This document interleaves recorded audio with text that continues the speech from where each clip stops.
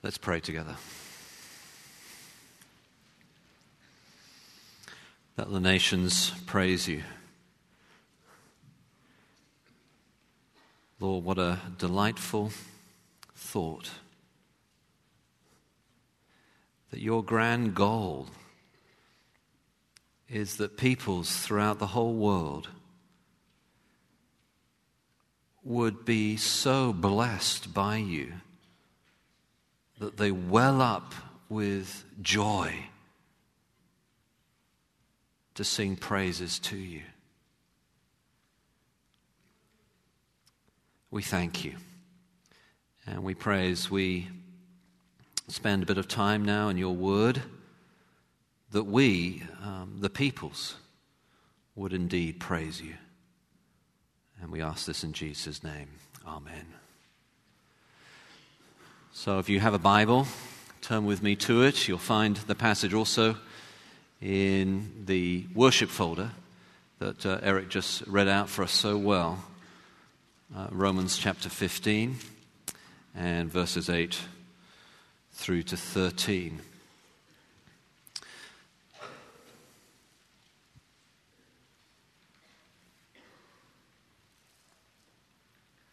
The theme this morning is that all peoples may praise him. And that indeed has been the theme of our service as we've considered light, the light of the gospel going to all nations. And the experience that Paul has as his goal for this section of Romans, you will find at the end of the passage. So let me read that out for us again, verse 13. May the God of hope fill you with all joy and peace as you trust in him, so that you may overflow with hope by the power of the Holy Spirit. So Paul's aim, his goal, is that the experience of the Romans would be hope. Now, what do you think of when you think of hope? Our family were gathering on New Year's Day, and we were thinking ahead and looking back. And when we look back over the previous year, we considered the matters for which we were grateful.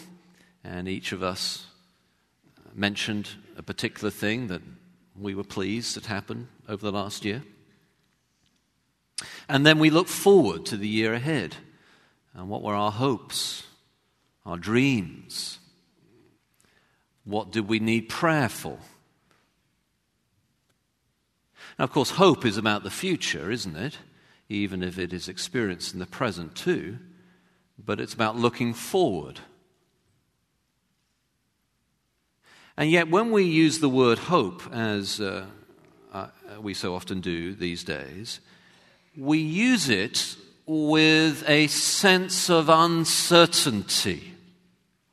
So in that conversation around the dining table, as we look forward to the future, we had certain hopes. But none of us knew for sure that those hopes would take place. How could we? And so when we read about hope in the Bible, we tend to think of it in the same way, as a wish, a desire, but uncertain.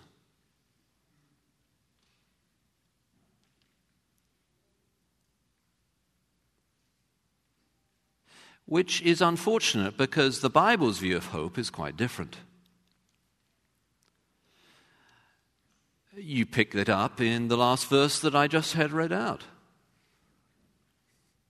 Hope is connected to the very nature of God. May the God of hope. So this hope is not a wish for something in the future that might or might not take place. This hope is as definite as secure, as powerful as God himself. The God of hope. Now, of course, there is an experiential element to it. May you overflow with hope by the power of the Holy Spirit. Yes, we must have that experience. But the kind of hope the Bible talks about is the certain, definite plan of God that will, without any shadow of doubt whatsoever, take place. It is not, I hope so. This is my dream.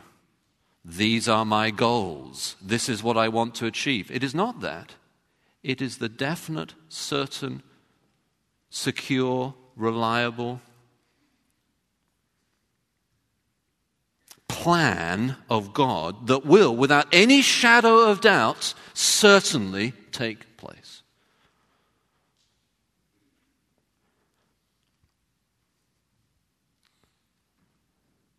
And what Paul wants the Roman Christians, and therefore us too, as we study this letter of the Romans together, what he wants them and us to have is our hopes, and we all have different dreams and aspirations and all the rest, but our ultimate hope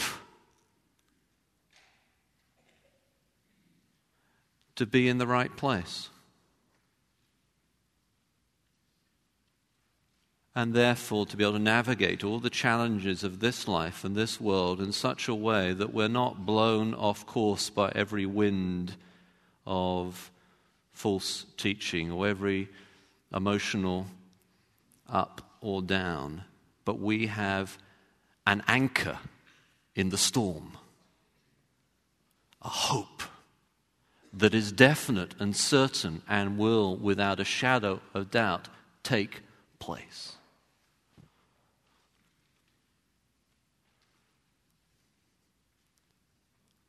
And of course, it is this message that is so lacking today. If you look around the culture today, if you look at what's happening in our society today, we have competing visions of the future of what will take place. Science fiction visions of the future. Fantastical visions of the future. Often dystopian visions of the future that seem very, very depressing. Sometimes confident visions of the future. Sometimes global visions of the future. With a special elite group controlling things behind the scenes. All these different hopes or fears about the future. And so we live in this world where we're not sure about what's going to happen and whether what we want will take place and whether what we want is a good thing if it did take place. And so we grab what we can while we can, for what will happen in the future seems to us to be completely uncertain. And yet, Paul says there is a hope. That is a definite, certain, cosmic, global plan of God that will, without a shadow of doubt, take place. And you can know that and set the course of your life because of it and in that direction. It is this that has given confidence to Christians all down through the years. There's a rather old book now that was written by Mrs. Hudson Taylor about a missionary, early missionaries to China. One husband and wife had just gone to China in the early 1900s. And at the time there was a revolution and the Christians were under great threat. And they just had their first child. And both the wife and the husband, they'd managed to give this new baby off to be taken care of by other Christians. But the wife and the husband were arrested and were soon beheaded.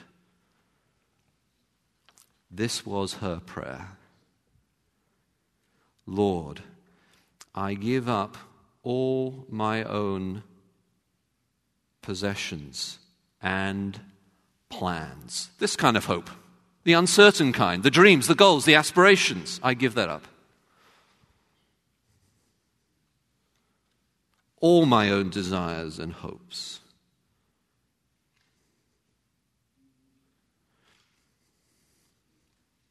Will you seal me with your Holy Spirit? The power of God to give her the experience of the ultimate hope by the power of the Holy Spirit. Mrs. Hudson Taylor comments on this. When we consecrate ourselves to God, that is when we fully give ourselves to God, this hope in believing, this trusting, when we consecrate ourselves to God, when we fully give ourselves to God, we think we're making a great sacrifice, when really we're only letting go of our little bitsy trinkets. And when our hands are empty, He fills them full of His treasures. Hope. That which will, without a shadow of doubt, certainly, definitely take place, for it is guaranteed by God Himself, the God of hope. And this is all the blessing that comes from this passage. Let me just walk you through it briefly, and then we'll return to where I began at the end. So verse 8 is the cosmic plan. He says there in verse 8, "For I tell you that Christ has become a servant of the Jews on behalf of God's truth to confirm the promises made to the patriarchs." So the patriarchs, Abraham, Isaac, Jacob. In particular, the promise made to Abraham that God would, through Abraham and God's promise to Abraham, bless all nations. In other words, Paul is saying, this is all confirmed through Christ and the message of Christ as Jew and Gentile together. Let all the nations praise Him. As Jew and Gentile together, praise God. Now, it's quite hard to get your mind around the significance of this, and I've been trying all morning, so perhaps at 11 o'clock I'll get it right. Who knows? Maybe. You can tell me afterwards whether I got it right or not. But there is in our world various kinds of competing global visions. Okay? There's what you could call the secular global vision, which is, if only us poor unenlightened simpletons would realize that actually we are simply a bundle of genetic impulses and we're really a sort of natural machine. If only we realize this, then everything would be okay. You know, the great proponent of that, he sang a song about it, John Lennon. Imagine all the people living in peace and perfect harmony. Imagine there is no God. It's easy if you can. In other words, if you would only grasp the truth that actually we are simply natural and there is no hope beyond the grave, if we only do that, we'd stop arguing about things. We'd stop fighting about things. We'd get along much better together. We'd have far less racial tensions. One world together on this great hope. That's one very powerful message that is going throughout the world all the time. Completely non-religious in its usual way of describing religion. Of course, there is another message that's very powerful today, which also has a global vision, and that is very deeply religious, and that is Islamic. The global vision of one world through the religion of peace.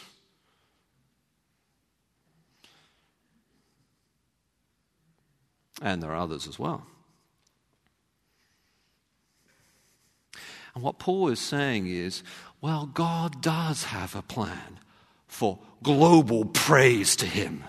He does have a plan for that. And that plan, the people walking in darkness have seen a great light. Of those walking in the land of darkness, a light has shone. That plan is revealed in the baby in the manger. in the life and death of Jesus Christ, in the suffering servant. That is the fulfillment of the patriarchs, Abraham, Isaac, and Jacob. It is all in Christ. And if you believe that, your joy and peace in believing, if you believe that, then you enter into the door. Then you're part of the promise of God for all nations, that all the nations might praise him. That is the great hope for peace.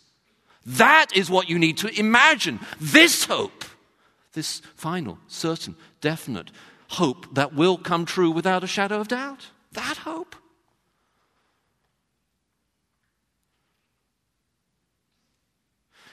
You see, verse 8 has this cosmic plan behind it that if you grasp, then you will realize that the other competing plans are of not only less significance, but will not finally give what they promise. Do you see?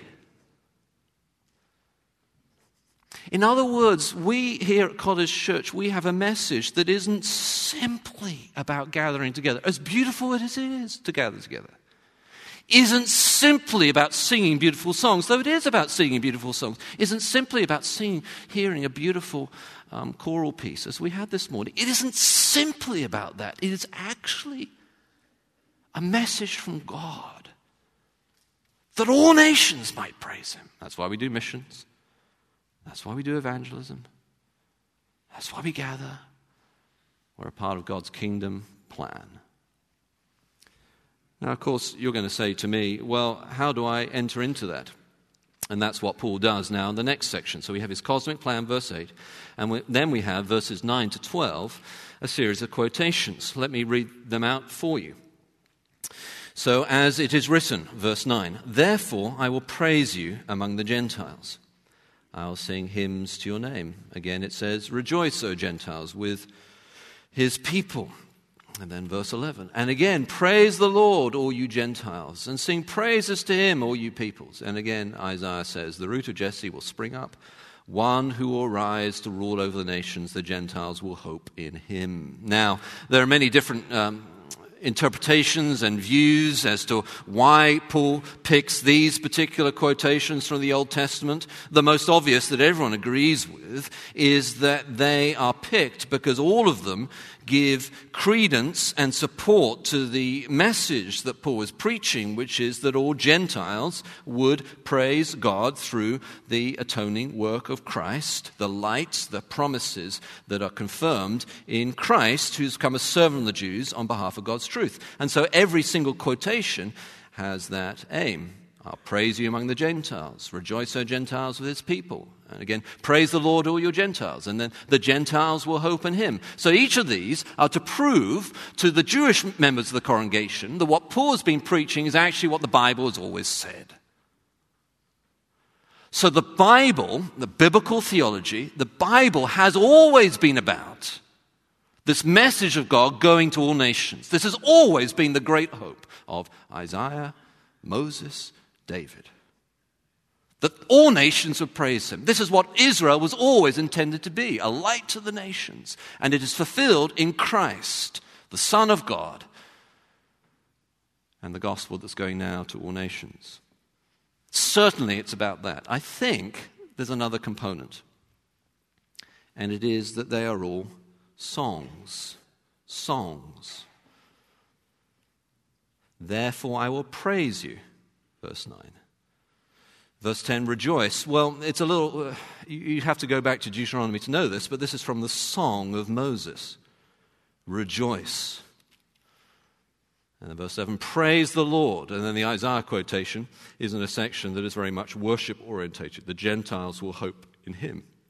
So I think there's another component going on here, which is not only is Paul proving that what he said is what the Old Testament has always said, and therefore God has always been about this plan that will be fulfilled in Christ and is now preached to all nations. That for sure, but also he's bringing these particular quotations and this particular selection because they are songs that would have been well known in the synagogue and sung And he's saying, remember what you used to sing. And one of them is probably a very brief psalm and was probably sung as a sort of perhaps repeated, So this is verse 11. Praise the Lord, all you Gentiles. Sing praises to him, all you peoples. I'm going to sing right now. Is that okay, Eric?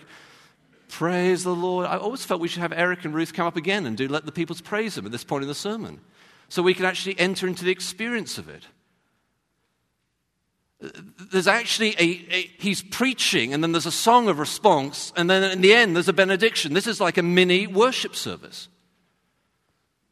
Let the nations praise him. So in other words, having preached that this message is the global hope for the nations, now he wants them to enter into it by experiencing that praise themselves in worship and adoration. We should get H.E. up in the organ and go, let the nations praise him. Yeah? So we experience, that's what he's saying. He's saying there's truth, but you know what happens when you sing. You know this truth. You know that Christ is the hope for the nations, not Muhammad. You know that Christ is the hope for nations, not Jean-Paul Sartre or Albert Camus or any of the existentialists. You know that. You know that. The history of those who have committed life to Christ and the flourishing of the church and the beauty of the gospel, you know that. But then, do you really know it? And then you sing about it. You look around, you see other people singing about it, and you go, yes, yes. And that's where Paul is driving at with these quotations, I think. Proving that all nations has always been the hope of God and of the Scriptures. This is the biblical theological connection all the time, centered in Christ. And also then getting the congregation who are reading this part of Scripture together, therefore on their feet and saying, praise you, rejoice, and therefore worship God. Well, that's enough of me attempting to sing. So let's go to the benediction, verse 13. A benediction, perhaps. Benediction, of course, is it's a Latin saying that has the meaning a good saying, a benediction, a good saying, well said. Benediction or a prayer, perhaps even more. May the God of hope fill you with all joy and peace in believing or as you trust in him, so that you may overflow with hope by the power of the Holy Spirit. Now, of course, the key aspect here is that this is by the power of the Holy Spirit. In other words, this hope, not this hope, which is my hopes, my aspirations, what I hope to achieve, maybe, perhaps, if everything goes right, not that hope. But this hope, the God of hope, that which will certainly, without a shadow of doubt, come true, that hope. For us to be overflowing with that hope can only come about by the power of the Holy Spirit. It cannot be human generated, not by the best of preaching, not by the best of singing. Cannot be human generated. It must be the personal power of the Holy Spirit. In other words, God, by his Spirit, God the Spirit must do that in us if we're to abound in hope. Now, Paul has been quite precise, as you would expect from Paul, about what he means by the power of the Holy Spirit, and it's worth us defining what he means by the power of the Holy Spirit by what he has already said. So Romans chapter 5, verse 5, he says this, hope does not disappoint us because God has poured out his love into our hearts by the Holy Spirit. So part of the ministry of the Holy Spirit is pouring out God's love into our hearts, that we know that God loves us. And then Romans chapter 8, verses 10 and 11, hope of the resurrection. But if Christ is in you, your body is dead because of sin, yet your spirit is alive because of righteousness. And if the spirit of him who raised Jesus from the dead is living in you, he who raised Christ from the dead will also give life to your mortal bodies through his Spirit who lives in you. In other words, the Holy Spirit assures us of the coming resurrection, the definite, certain, without a shadow of doubt event that will take place. So his love the assurance of the resurrection, and then verse 26 and 27, present help in our weakness. This is what it means to be empowered by the Spirit to hope. Verse 26 of chapter 8, in the same way the Spirit helps us in our weakness. We do not know what we ought to pray. You ever been in that sort of situation? What on earth am I going to pray? We do not know what we ought to pray, but the Spirit himself intercedes for us with groans that words cannot express. And he who searches our hearts knows the mind of the Spirit, because the Spirit intercedes for the saints in accordance with God's will. It's a very mysterious passage, and we've already studied it, 4 years ago, whenever it was. We were in chapter 8. So I don't mean to exposit it again. But the prayers of God the Spirit, the prayers of God to God alongside us, helps us in our weakness. So we have the cosmic plan, we have the worship, the praise, and then we have the benediction, which emphasizes that this abounding hope can only take place, can only be experienced and realized in our own lives by the power of the Holy Spirit.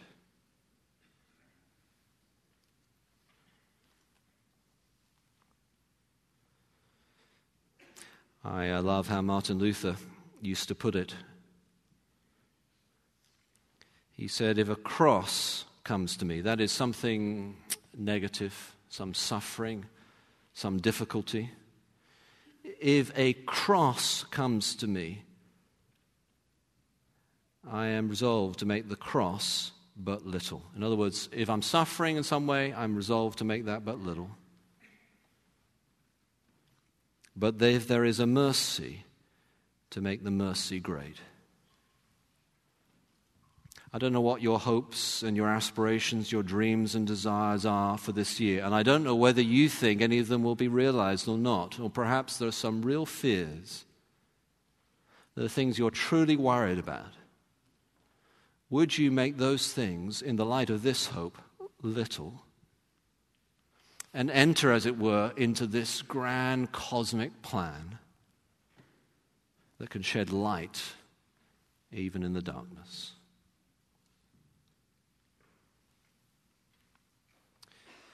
I do write a little bit of poetry, I'm afraid, and this may not be very good poetry. But as I was reflecting on it, I wrote this. It's just one stanza. That all the peoples may praise you. That's the goal. You see, that's the great hope. Not just life after death, but that God's cosmic plan of the new heaven and new earth and all peoples praising him would take place. That all the peoples may praise you. Every tongue and tribe and nation. And therefore, rejoice in you, to God. To God, not just telling each other that, but actually rejoice in you. We're rejoicing in you. Rejoice in you. Every color and race and station. Every class, every tribe, every tongue, every nation. Well, let's pray together.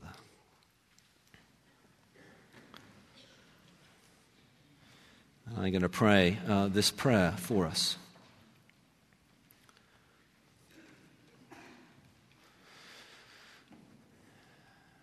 May the God of hope fill you. May the God of hope fill you. Lord God of hope, would you fill us? May the God of hope fill you, fill us with all joy and peace. Lord, would you fill us with all joy and peace?